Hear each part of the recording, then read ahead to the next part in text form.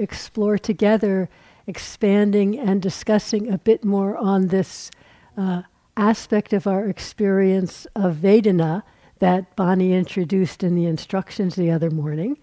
Because one, it's fascinating, and two, it's really one of the key experiences that just happens to arise every single mind moment that we're alive. And understanding and meeting it with mindfulness rather than overlooking it is really one of the keys to clear seeing and liberation. It's an amazing thing. To me, one of the signs of the genius of the Buddha, that he even noticed it and figured it out. So it's really, I think, can be not something we should do, but can be really interesting to explore. So I'm just offering these reflections in that spirit. Mingyur Rinpoche writes, talking about recognizing cause and effect conditions, its nature, and says, we can recognize that the same interplay between cause and effect conditions our own mind and shapes our experience. So hopefully we're all seeing that as we explore here. If we want to be happy, we must figure out what causes and conditions lead to well-being. Similarly, if we do not have a clear understanding of the conditions that create suffering, how could we possibly expect to free ourselves from it? So to me, those are kind of the two aspects of our ongoing spiritual practice, and kind of the two sides of a retreat and the two sides of the things we talk about. You know, sometimes we're talking about the causes and conditions that lead to happiness, that lead to well-being, and sometimes we're talking about the causes and conditions that create a moment of suffering in our hearts and minds. And sometimes you're experiencing a rare moment of the causes and conditions that lead to well-being. And other times you're experiencing a lot of moments of the causes and conditions that lead to suffering. It can seem that way. But so this is really what we're exploring in our practice, what we're seeing. And I remember once Sayadaw Tejaniya said, I mean, this is so obvious that I thought it was brilliant because it's so obvious. He's talking about someone really wanting to get concentrated and wanting to be free. He goes, concentration doesn't happen just because you want it to. That's not really the cause and condition that gives rise to concentration. Just take that in. I want to be free. I want to not have this experience anymore. And we get so frustrated when it doesn't happen. So here it's like, stop. And we just look, moment to moment to moment, steady mindfulness, without assuming we know. And then the causes and conditions for both happiness and suffering reveal themselves. That's really why we have to go through both sides in our practice. So, talking about this quality, this moment-to-moment experience of Vedana, feeling tone. So important that the Buddha picked it out in his sutta on the 4 foundations of mindfulness, how he decided to divide up experience in 4 areas, and he picked Vedana for a whole section, the second one. Something that, until I really heard and read about it from the Buddhist teachings and started to explore in my experience, I never would have even noticed it. I mean, not even have a clue that it even existed, It's like, wow, it's amazing. How did he figure that out? So, and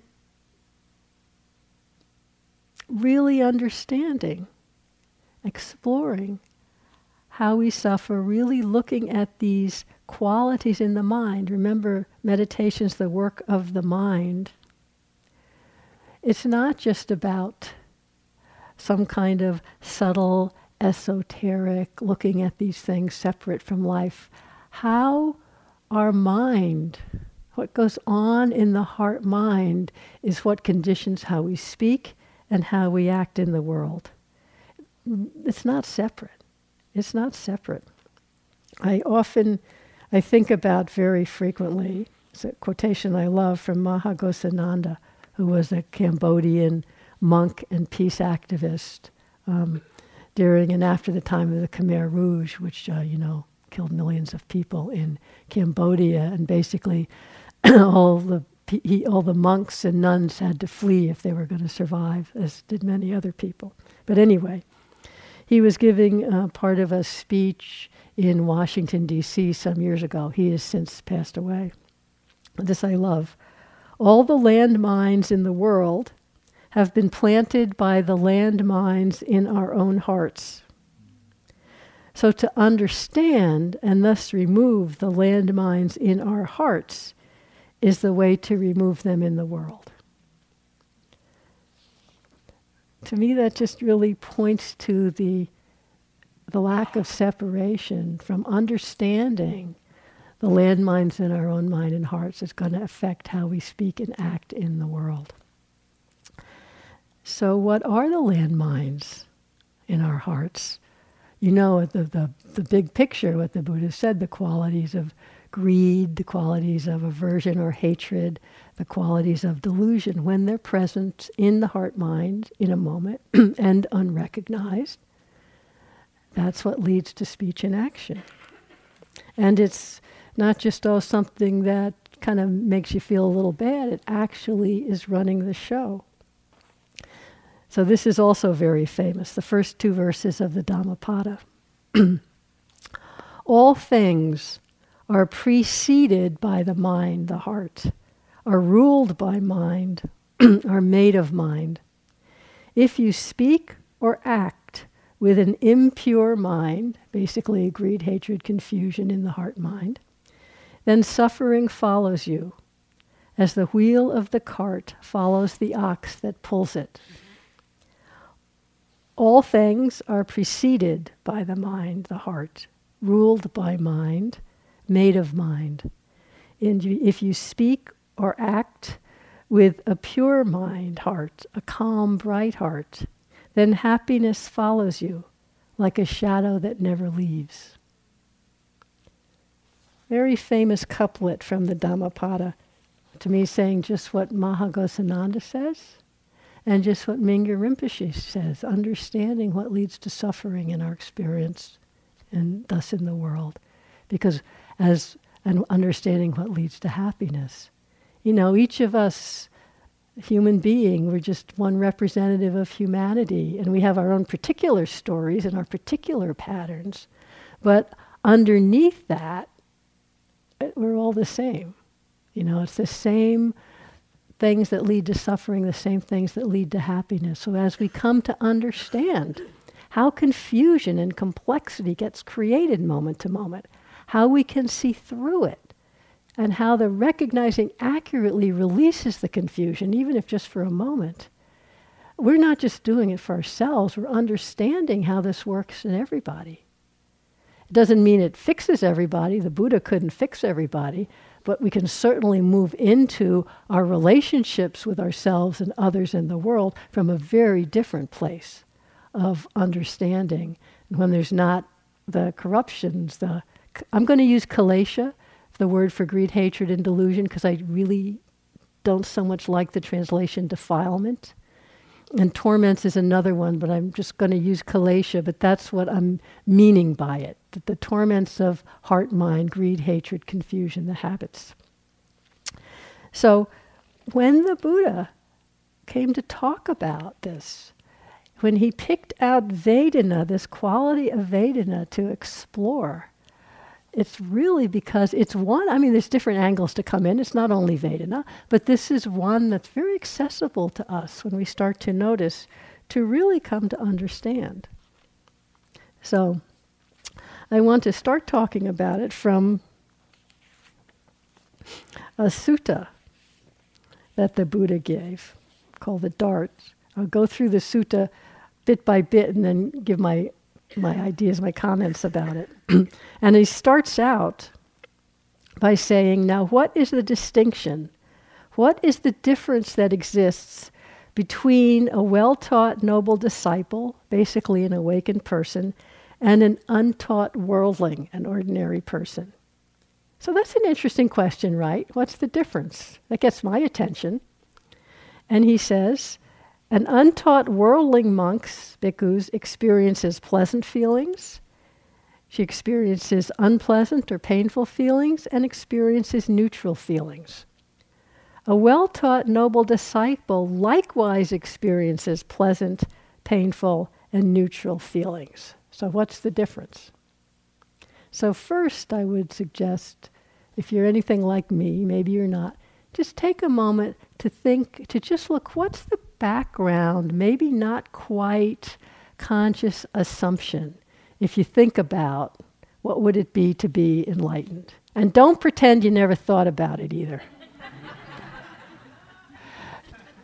So when it slips in, do you think, yes, I'll experience the same unpleasant feeling tones that I'm feeling now, right? Don't you think it's just going to get better and better, nicer and nicer, i.e. more and more pleasant Vedana? Doesn't that somehow slip in the back door? He's saying, no, it's not like that. An awakened person and unawakened person experiences pleasant Vedana, unpleasant Vedana, and neutral Vedana. So first of all, if we can even let that one go, that's huge. Okay, it doesn't go that easy. May it be so for you, and I won't have to give this talk. To myself I'm giving it, not just to you guys. So what's the difference? And that's the rest of the sutta. When an untaught person, a regular person, let's say an ordinary person, is touched by a painful, by an unpleasant, say bodily Vedana, feeling tone, they worry and grieve, they lament, they beat their breast, they weep and are distraught. So, can you relate to that?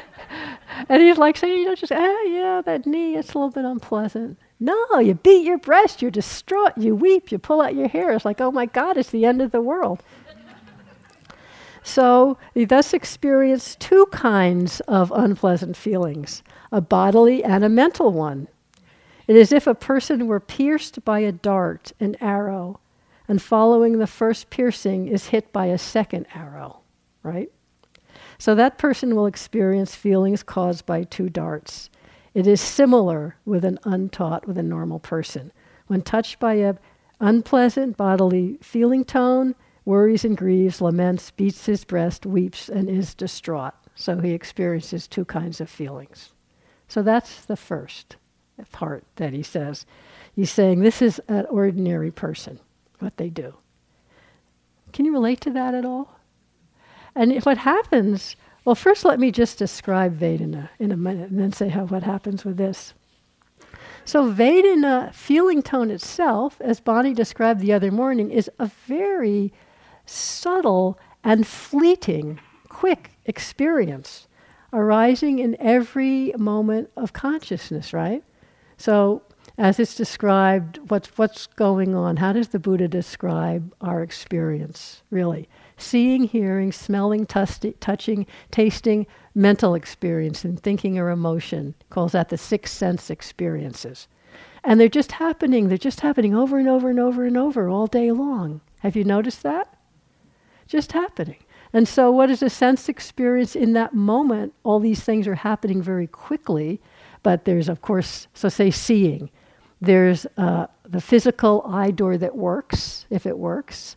There's a form, a visual object to be seen, and the consciousness in that moment, right? When they come together, they're seeing. But what we experience, what we really recognize is just that seeing is happening. Recognizing the seeing, that's mindfulness. But anyway, so the seeing occurs, and right away with it is perception. You know, that sanya, that recognition, it's a bell, or it's a light, or this is a room. And you may not even say the word, but that just comes up. It's just normal nature. Nothing wrong with that. The perception can be accurate or inaccurate. That's a whole nother talk. But that the perception arises is just natural. And it's perceived, it's recognized in the mind with this feeling tone that also is felt in the mind of this kind of pleasant feeling tone, unpleasant feeling tone, or neither one. Neither pleasant. So that is just arising just as nature cause and effect. At the same with perception, just at that moment of contact. It's just nature. It's not good. It's not bad. It's not personal. And it's so subtle. It's arising in every moment. And it's easy to think that the feeling tone, that quality of pleasantness or unpleasantness or neutrality is somehow embedded in the object, like this bell is pleasant to look at.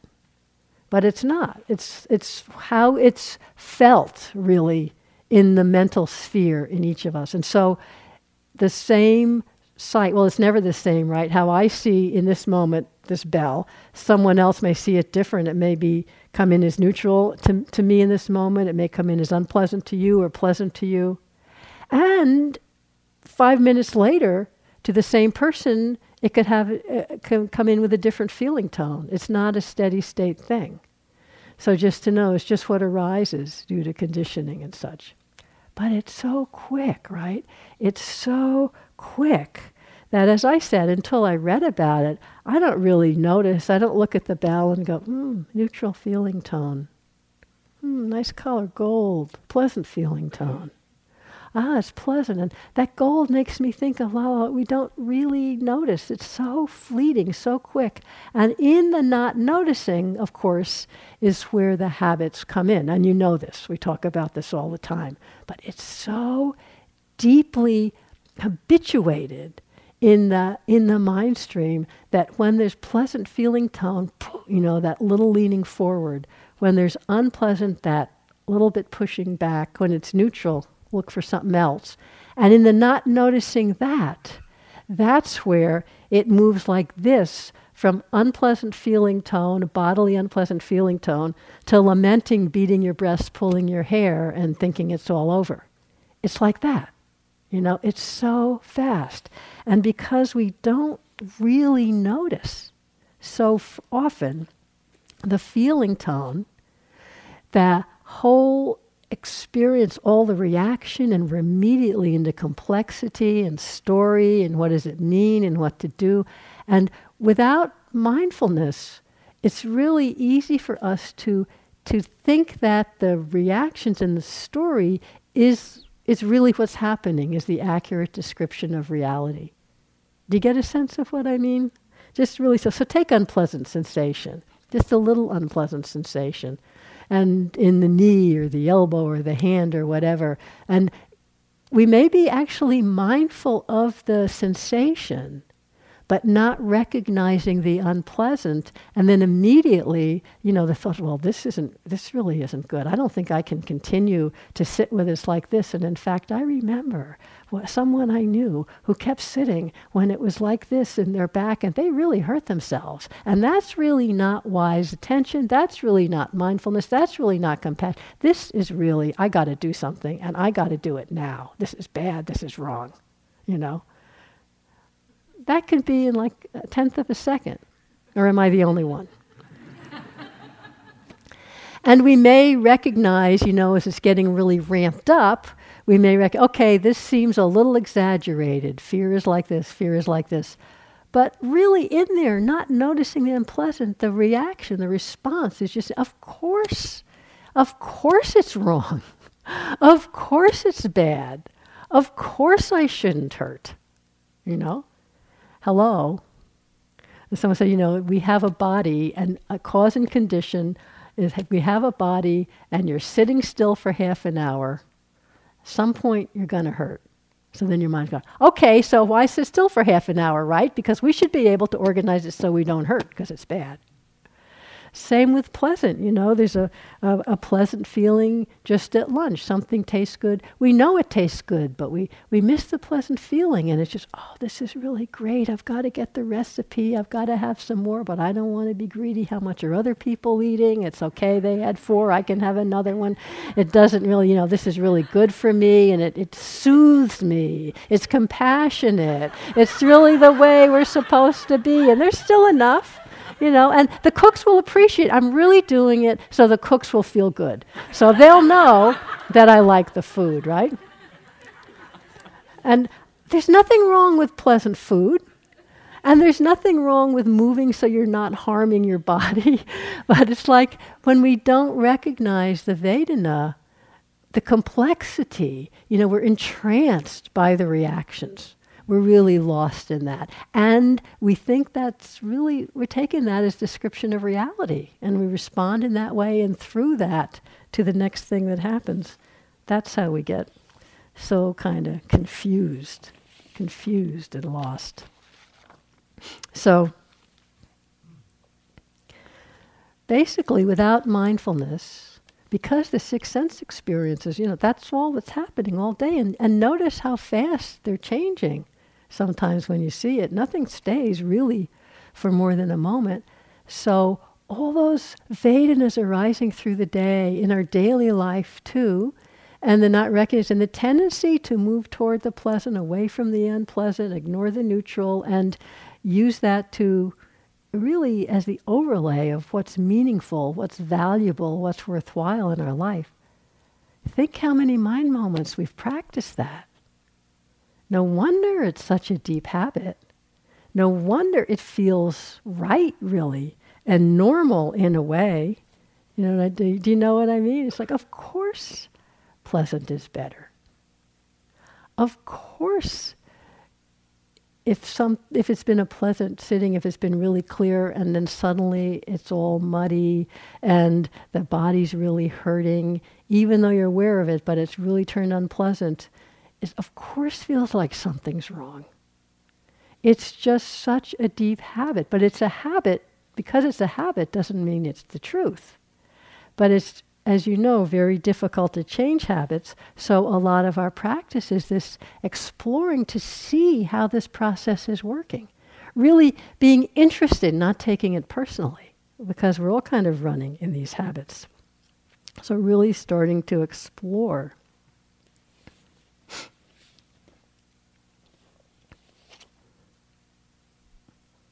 Back to reading the sutta, which I put down somewhere.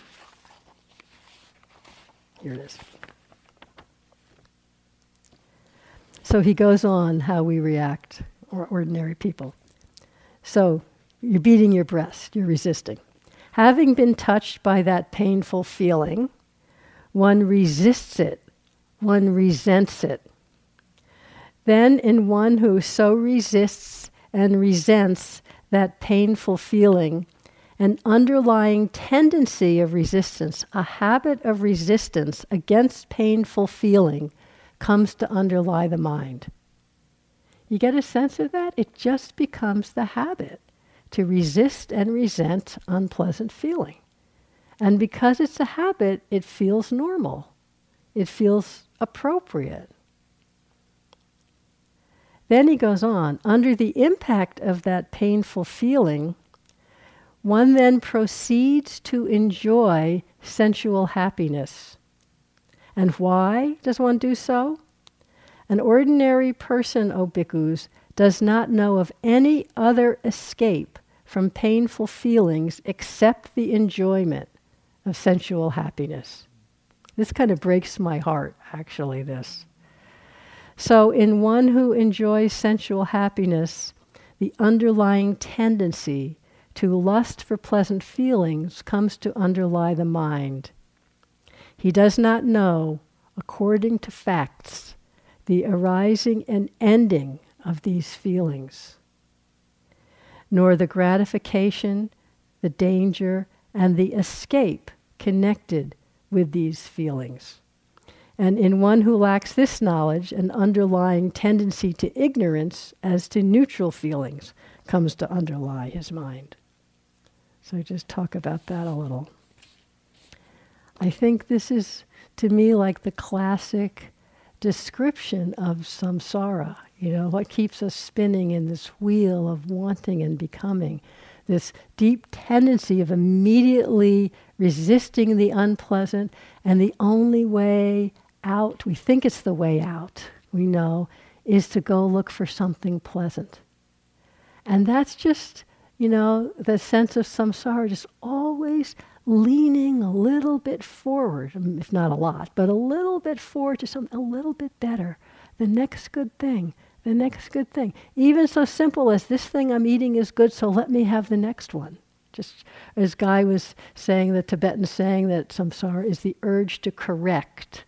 Just get it a little bit better, a little bit better. That sense of always leaning into the next thing and confusing, if it not really seeing the effect of that, which keeps us really kind of narrow, looking forward, a sense of incompleteness, a sense of insufficiency, a sense of needing something to make it okay. And the second it's here and okay, it doesn't last. It's needing the next thing, needing the next thing. So always kind of leaning into that object, not seeing the whole process, not recognizing the sense of connectedness and vastness, but really under the influence of unrecognized greed and aversion and me, the mind is really narrow and focused like tunnel vision. And we experience it as this sense of different ways, but of alienation or neediness or, what's wrong, always needing something more.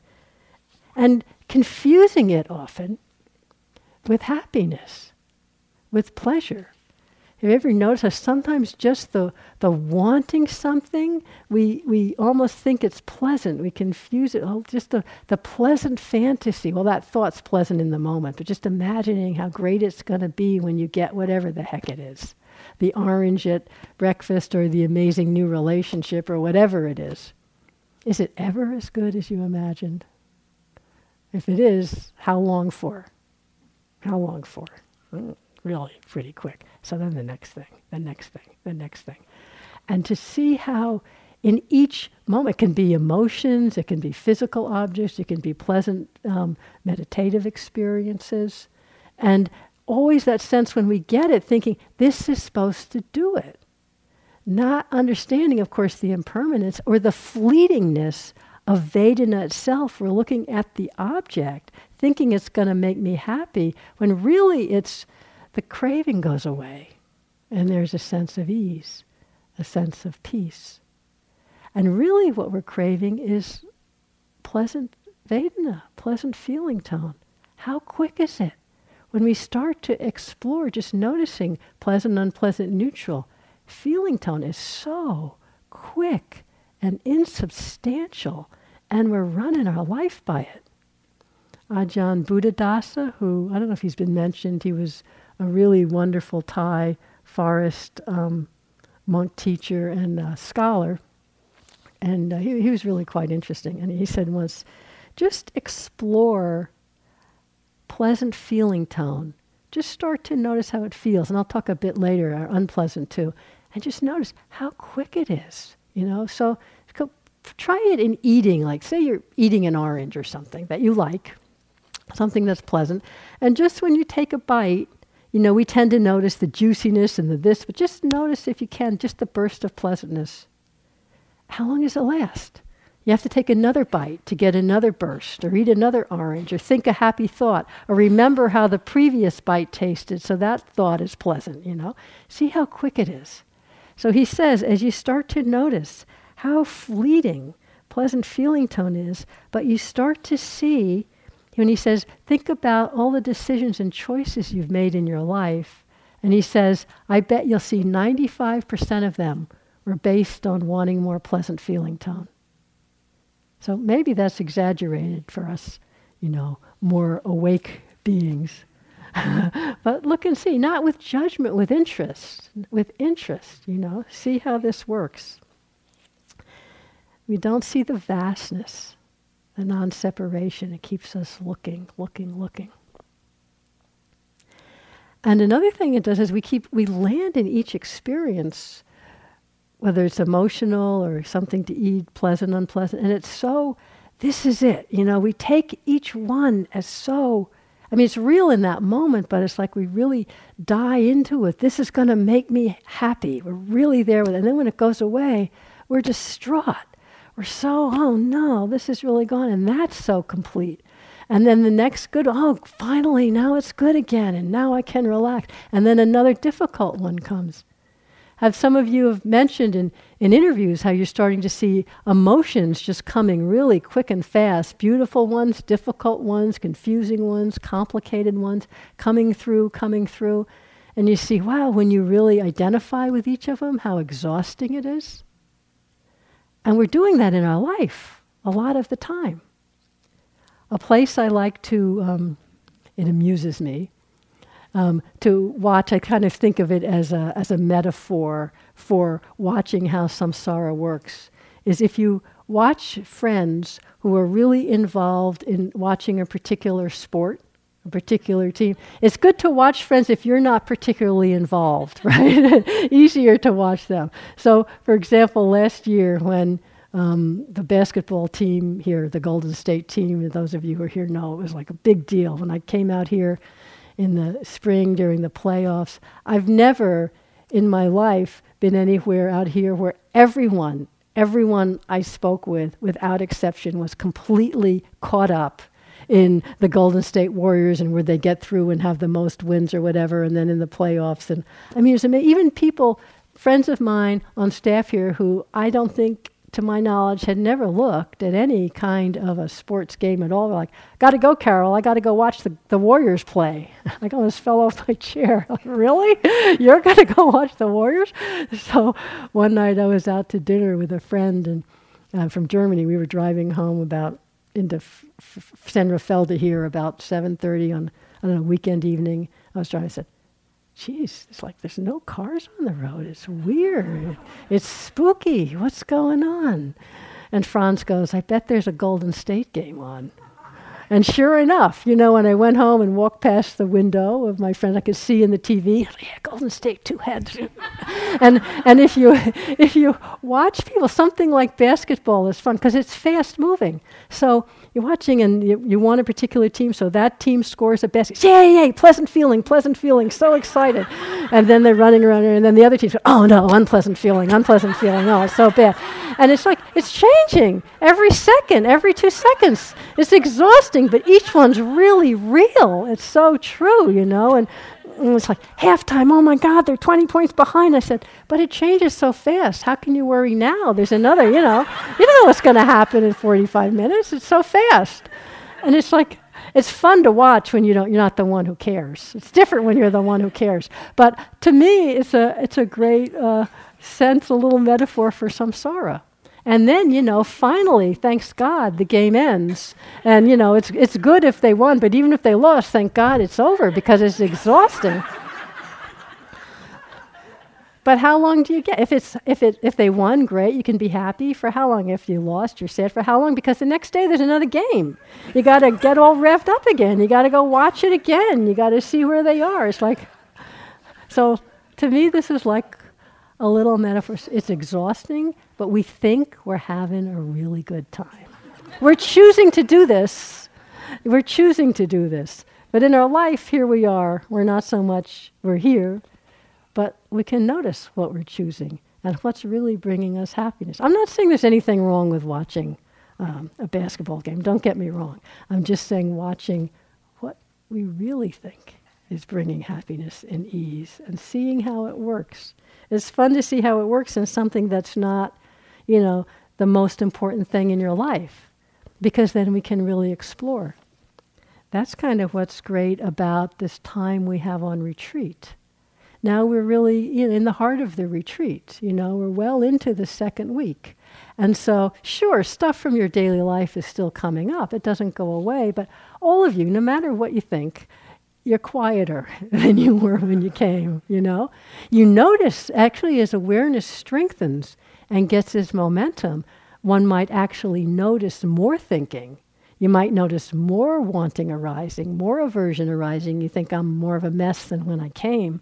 But it's really that awareness is noticing more and more subtle, really. Come in, someone says, oh my God, everywhere I look, there's craving. And we go, great. And you probably think we're really twisted, but it's like, wonderful. You're really seeing what's going on, and not only you. So that's a wonderful thing to explore in retreat. Here in the smaller things, but start to see how it works when there's pleasant or unpleasant, or when you notice you're all caught up in wanting or aversion. And the question, it might come up, so what's wrong with wanting and aversion? Okay, we can see, if you really don't see it, you can do bad stuff. Okay. But if you're just sitting here minding your own business and feeling some wanting and aversion, and so what? You go have a cup of tea instead of doing your walking meditation, big whoop. We're not saying that, we're not saying there's something wrong with what you did. That's again, looking at the object. But we want to explore what happens with Vedana, and when we don't see it going into wanting, aversion, delusion, why does the Buddha pick those out as being so, not just problematic, but the roots of suffering, the roots of confusion? So this is just a little quick aside of when they're not recognized in the mind, coloring, distorting perception, it's exactly this that gets in the way of recognizing accurately. And as I think we've said, I know I said before, waking up, freedom from suffering, isn't about coming into another reality. It's about recognizing accurately just what Mingyur Rinpoche was saying, what brings happiness and what brings suffering. Not our habitual ideas, more pleasant as happiness. That's not real reliable happiness, but what really does. And so when there's desire present in the mind, so maybe you didn't notice the pleasant, but you're noticing desire, get interested in watching the effects of it. Notice what it does in the mind. It has a kind of a narrowing, a tunnel vision, right? You can see how it really, from being like kind of in just present, calm with whatever's arising, suddenly the awareness like snaps shut on the thing that's wanted. My brother used to have like a hound dog, kind of like they're bred for hunting, although this was just, living with him in his house in Atlanta. But it's bred for hunting, so it's a really sweet dog, but the nose is so highly sensitized that he'd come into the house or go out in the backyard, and all he could do was his nose would just take him to sense any human, any animal scent. He had no control over it, He'd just come in the house and he'd go into my suitcase and pull out any dirty clothes because it had a human smell on it. He'd leave the clean clothes alone. You had to hide all the garbage when he'd go. So you just pull by the nose, by scent. And I think of craving as like that. It just kind of pulls us by the nose. It's like, I just want, and we're off after it. The story I often tell, but I think it's a good one, is when I was years ago at Yucca Valley in the high desert there in Southern California. I like it there very much, that high desert. I would go walking out in it every morning. And I find it just something very clear and bright in that dry desert air, and, the different Joshua trees and the birds and the little bunnies and the chipmunks and the just being present with all of that and just walking, just being there. And so again, one morning doing that, and there are a few really large land tortoises there, but you don't see them very, very frequently. So normally I was walking in the desert and just present with that just kind of exquisite awareness we have sometimes. But we don't recognize it's because there's no wanting going on. There's no aversion going on. You're just awake. But the thought comes up, maybe I'll see a tortoise. And that thought was grasped at. And oh yeah, maybe a tortoise. I know where the beds are, And immediately what had been awake, walking, inclusive became head for the tortoise, head for the tortoise. And everything else that came, not tortoise, not tortoise, not tortoise, just head for the tortoise, head for the tortoise, whether you see one or not. The experience totally different. And we think that's going to make me happy, seeing the tortoise. I was happy before I got into wanting to see it. And I don't even remember if I saw it or not, because at some point I noticed what was happening. Like, oh, look at that. And then the peace that comes back is when the wanting is just put down. It goes away. It's, So whether I saw the tortoise or not, I don't remember. But if you see it, it's like, great, saw the tortoise. The wanting's gone. There can be wide sense of just presence with all that is in that moment, whatever arises. That's why it's often said, I think Guy said this, Buddha said, wanting, aversion are makers of measurement. Kind of measures me and the thing that's wanted. Me immediately springs up when there's wanting or aversion. Aversion the same way. In the same way, the mind shrinks back, really like a real sudden reaction to the unpleasant. And in that shrinking back, we get just as caught up in the thing. Have you noticed? Thich Nhat Hanh always gives the example of, what's it like if you have one rough tooth? One tooth that just has a little chip in it. All your other teeth are fine. How much time does your tongue spend going to that little chip in the tooth? It's not like feeling all your other teeth and going, oh, these are fine, these are neutral. Oh, rough tooth, unpleasant, rough tooth, unpleasant, rough tooth, unpleasant, right? Or if there's some sound going on that you find annoying, that you find unpleasant. And we're not just noticing unpleasant with that sound. And it's intermittent and not regular, right? So it happens, and then it's quiet. Then it happens again. And then it happens, but it's not regular. Do you notice the time in between when the sound is not happening? The mind can be completely caught up with unpleasant expectation, waiting for that sound. We're like married to the unpleasant experience with aversion, the same as with pleasant. And neutral, for unpleasant, Pema Chodron has a great line. She says, as if we spend our life walking around as if we're tensed up like we're in the dentist's chair. Just trying to hold away anything unpleasant. And then delusion, first it's just not noticing what's going on. That's one aspect. But really the deeper delusion is this all becomes all about me. When there's craving, there's definitely me. It's about me.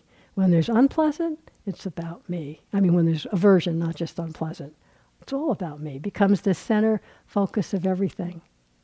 And as someone was saying today, they noticed, a sense of me came up in something. They said, wow, I was just paying attention to it and I noticed, this is really unpleasant. Just kind of contraction and limiting and really, really unpleasant. That's interesting. It wasn't an aversion. So that's just like the most simple way. Just start to explore, not say, oh, wanting is bad, I'm going to stop wanting. Forget that. But get interested in exploring it. Get interested in exploring it. Because as the Buddha said, until we start exploring it, we know of no other escape from the unpleasant feeling except to lust after the pleasant.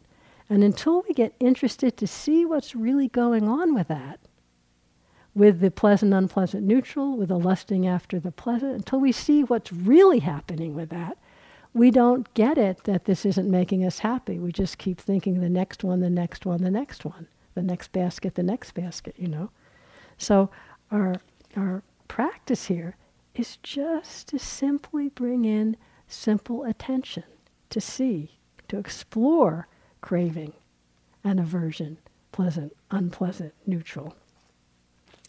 Remember the Buddha said here that the ordinary person doesn't understand as it really is the arising and ending of these feelings. As I was saying, they're so quick, so quick, so quick when we start to see them, these feeling tones. Or the danger, the gratification, the danger, and the escape. And he talks about this frequently, and I think this is another piece of brilliance. The gratification, danger, and escape in feeling tone, in the world in general. So he says, before he was awakened, he was exploring what's the gratification in the world? What's the danger? What's the escape? He said, there is gratification. Whatever pleasure and joy there is in the world. He's saying pleasant feeling tone, in a way, is gratification. We enjoy it. We get pleasure from it. And that's how it is. He's not saying bad or good. He's just saying, yes, this is a fact. So when people say, the Buddha's saying, no, everything's suffering, everything's unpleasant, he's not saying that. He's saying, for sure, there's gratification, there's pleasure and joy in the world. This is pleasant feeling tone. What's the danger?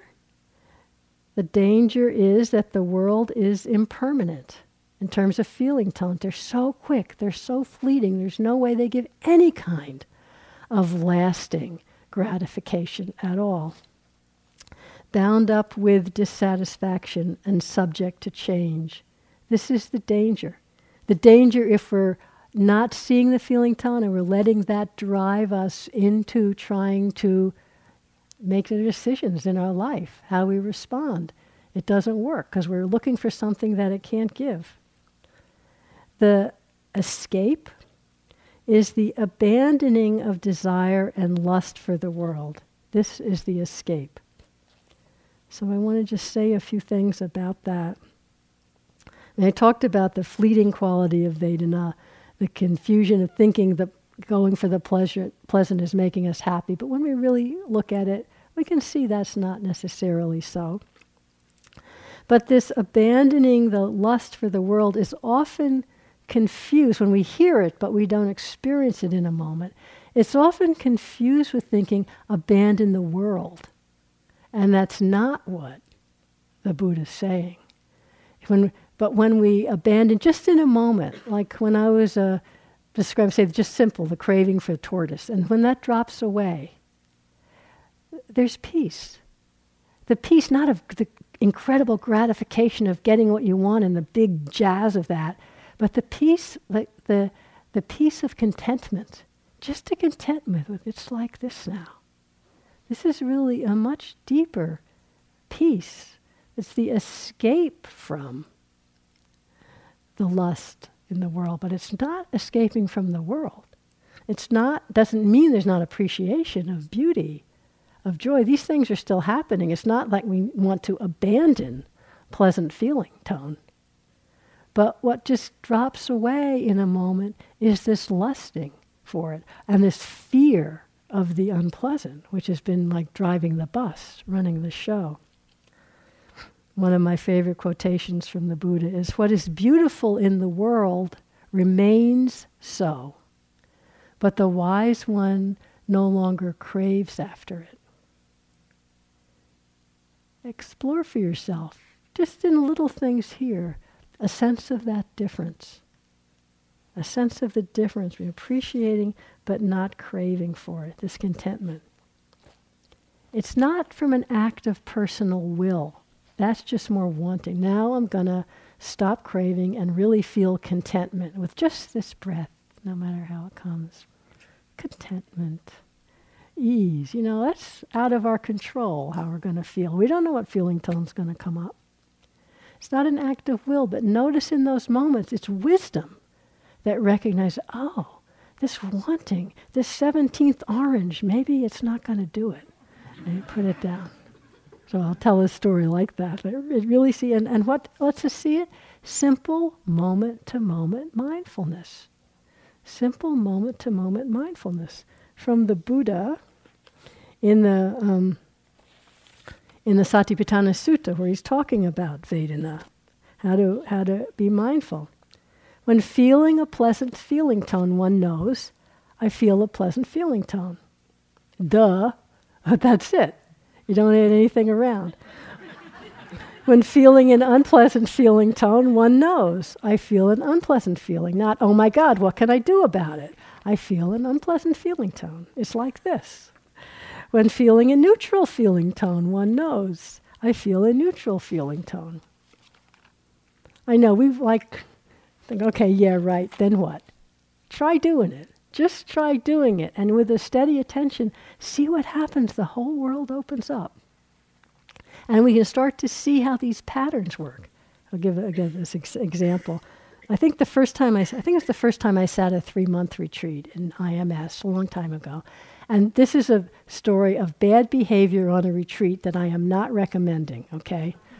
But I happened to have a car, and it was deep in November in Massachusetts.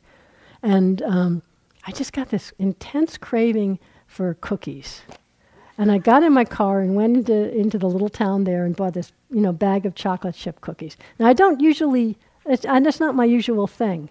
And I took it back. I had a room by myself, which was, sometimes it's unfortunate to have a room by yourself. And I just sat there. So the going in, the getting at the back, I knew what I was doing, but that wasn't mindfulness, I was just pulled by the nose of craving with no understanding of what was happening. I went back to my room and I sat down. But then I started eating the cookies. And I was being very mindful of eating them, picking it up, chewing, swallowing. Very mindful. Feeling how it goes down, very mindful. And I kept eating it. I don't usually tend to binge, but I ate a lot of those cookies. A lot. And I kept on being mindful, right? And at some point I'm going, this is like a lot of cookies, Carol. And I kept on being mindful. And because I was mindful, and mindfulness doesn't have a hierarchy, I started to notice it was as if following the cookie down and it would drop into my stomach, which was starting to feel less and less pleasant, I have to say. But I noticed in my heart area, it was like there was this real painful feeling that the cookies was dropping past. It wasn't fixing that painful feeling, which I hadn't noticed before. And then I realized, oh, wow, this is a really deeply unpleasant feeling of loneliness and sadness. Oh. And feeling, it's like, oh, that's what's happening. So this unpleasant feeling so often gives rise to, not wanting to feel it, not even noticing it, gives rise to seeking pleasant feeling. And I hadn't even recognized that. And as soon as I was, loneliness feels like this. I didn't eat another cookie. I didn't eat another cookie. I just put it down. Oh, loneliness feels like this. That was fine. That was fine. So we can explore these processes and we can really trust the steadiness of awareness. You don't have to figure it all out by yourself. But just have the willingness to say, if you notice wanting, let your attention just feel how wanting feels. Generally, I find wanting unpleasant. We're used to doing something to get away from it because it's unpleasant, hence we get what we want. It doesn't feel natural to just hang out with wanting without acting on it. But explore that in little things. I promise you won't die from wanting. And I promise at some point it'll go away. I don't know how long. I don't know how soon it might come back. But at some point it'll go away. So sometimes pick that with little things. You're walking and it comes up, I've got to go have a cup of tea, and now. Just explore the wanting. But if it gets stronger than the mindfulness and you go to have the cup of tea, then still bring the mindfulness along and watch. Watch the whole process. It gets really interesting. Another way, if you've missed the feeling tone, but you're already into action, which can be interesting. It's sort of like me with those cookies. Just kind of have an eye out of mindfulness to notice in the little decisions you make going through the day. It's interesting to see what's kind of motivating them.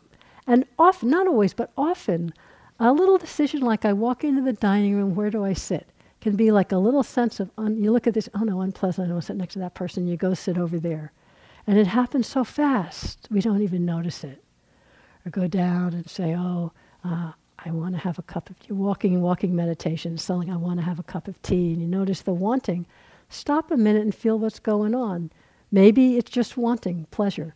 Maybe, though, there was a moment of boredom, neutral or unpleasant. Or maybe your foot hurts, or maybe just enough of this. Or maybe the rain, my God, I can't stand it. It was just an unpleasant thought. Let me go inside and have some cozy tea.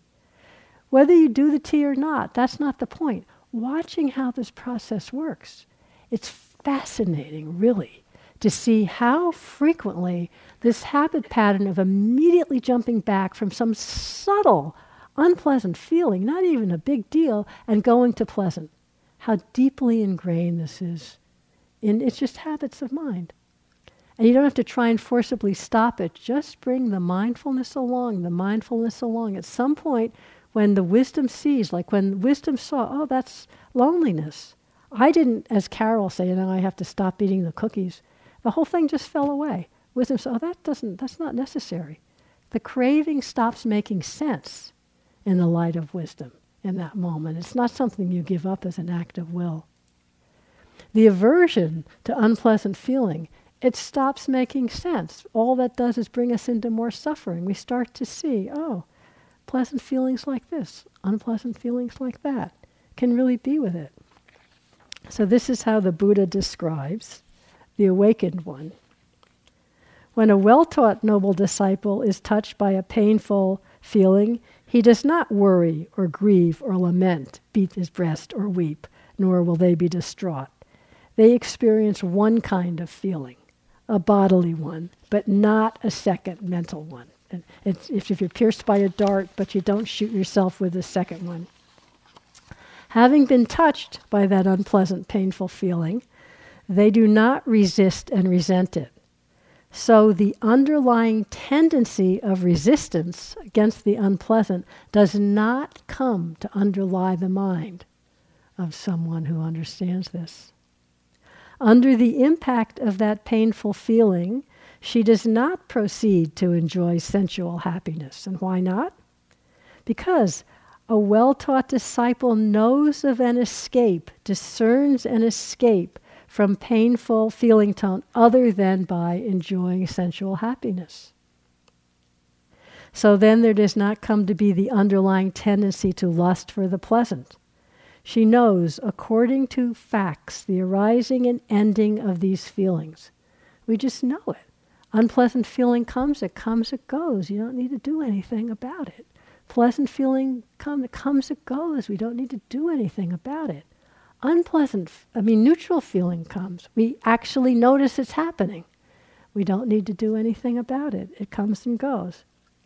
So when he experiences a pleasant feeling tone, a painful feeling tone, or a neutral, they feel it as someone who is not bound to it, who is not joined to it. Such a one, O bhikkhus, is called a well-taught noble disciple who is not chained by birth, by old age, by death, sorrow, lamentation, pain, grief, and despair. Such a one is not chained to suffering. This I declare. So the same things are happening, but we experience it as not chained to it.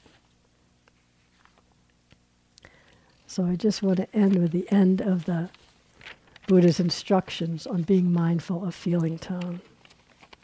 So first just recognizing it's pleasant, unpleasant, neutral feeling tone.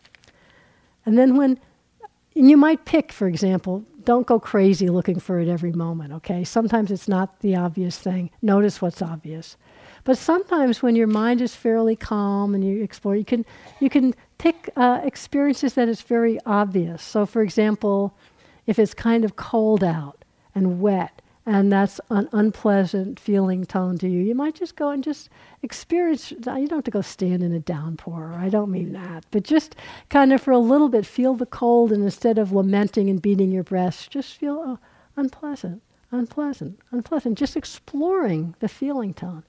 Then go inside where it's warm and dry and just feel pleasant, pleasant. Just exploring that. When something else big isn't going on. So this is the Buddha. Whatever feeling tone one feels, whether pleasant, unpleasant, or neither pleasant or unpleasant, one abides contemplating impermanence in those Vedana. Contemplating, recognizing the fading away. Contemplating, recognizing the relinquishment, the not holding on, the simply letting it go. You don't put it away. It just goes. Contemplating this, one does not cling to anything in this world. When one does not cling, one is not agitated.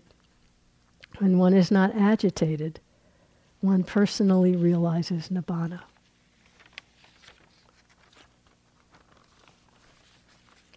Just from noticing such a simple thing over and over. So let's just sit quietly for a moment.